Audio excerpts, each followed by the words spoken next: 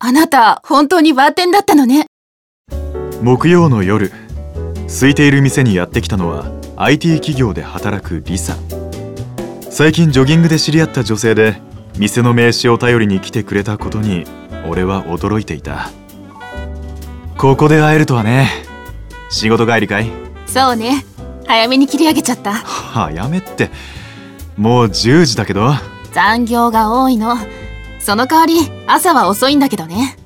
だからあの時間に走ってるのか。じゃ、一杯目はビール？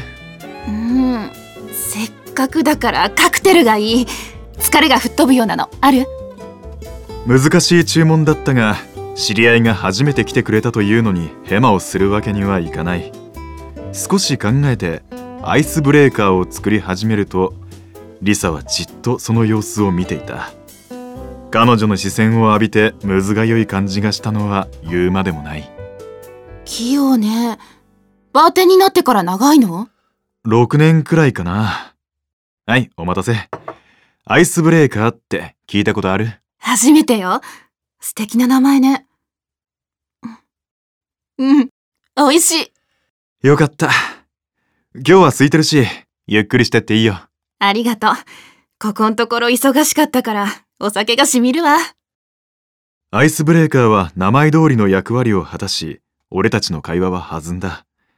二人で何杯ものグラスを開けた後、仕事の話になり、リサが長々と毒づいているのを見て、俺はようやく異変に気がついた。ほんと、みんなろくに働かないくせに人の足を引っ張ってばっかり。嫌になるわ。憎らしげにそう語るリサの瞳は充血していて、昼間の輝きがない。どう見ても飲みすぎている。もう一杯ちょうだい。今度は甘いのがいい。いや、これ以上はダメだ。潰れちまうよ。大丈夫よ、タクシーで帰るから。もうちょっとだけ飲ませてよ。飲みすぎだよ。まっすぐ歩けるようになるまで休んだ方がいい。歩けるわよ。バカにしてるの？彼女はそう言って立ち上がったが、すぐにふらつきカウンターに両手をついた。再び椅子に腰掛けたかと思うと、今度はか細い声でつぶやいた。せっかく来たのに、ごめん。私、かっこ悪いわね。誰でも酔っ払いたい時はあるさ。仕事、大変そうだね。そうなの。あんなに頑張ってきたのに全部無駄になって。私がもっと気をつけてたら。リサのため息が夜も更けて肌寒くなった店内に響き渡る。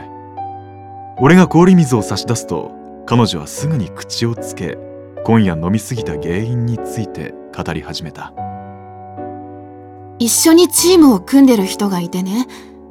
その人はデザイナーなんだけど、家庭の事情とかマシントラブルで仕事が遅れちゃってね。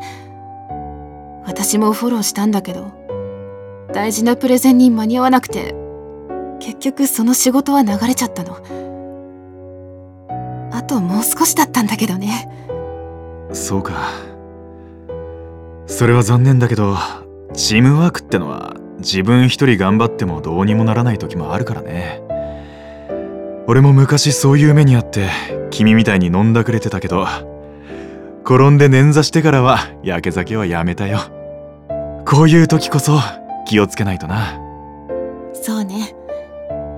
バカよね。こんなになるまで飲んじゃって。彼女は落ち着きを取り戻してはいたが、うつろな目に宿る不安と孤独を隠しきれていない。バーに一人で来る女に特有の寂しげな空気が確かにそこにあった。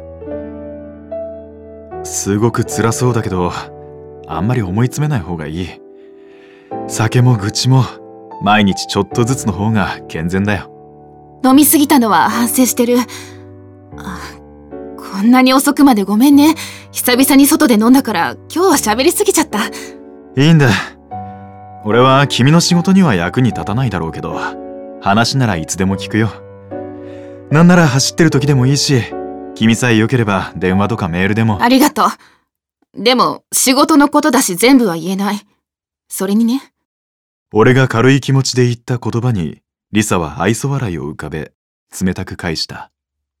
話を聞いてくれる人が欲しいわけじゃないの。気持ちだけで十分よ。そう言って彼女はすぐに電話でタクシーを呼んだ。それから車の到着まで少し時間があったが、俺は彼女にかける次の言葉を見つけられず、閉店まで気まずい沈黙だけが流れていた。 JJ's バーシーズン4。出演 JJ、 天海智和、リサ、富樫薫。企画制作プロジェクト JJ's バー。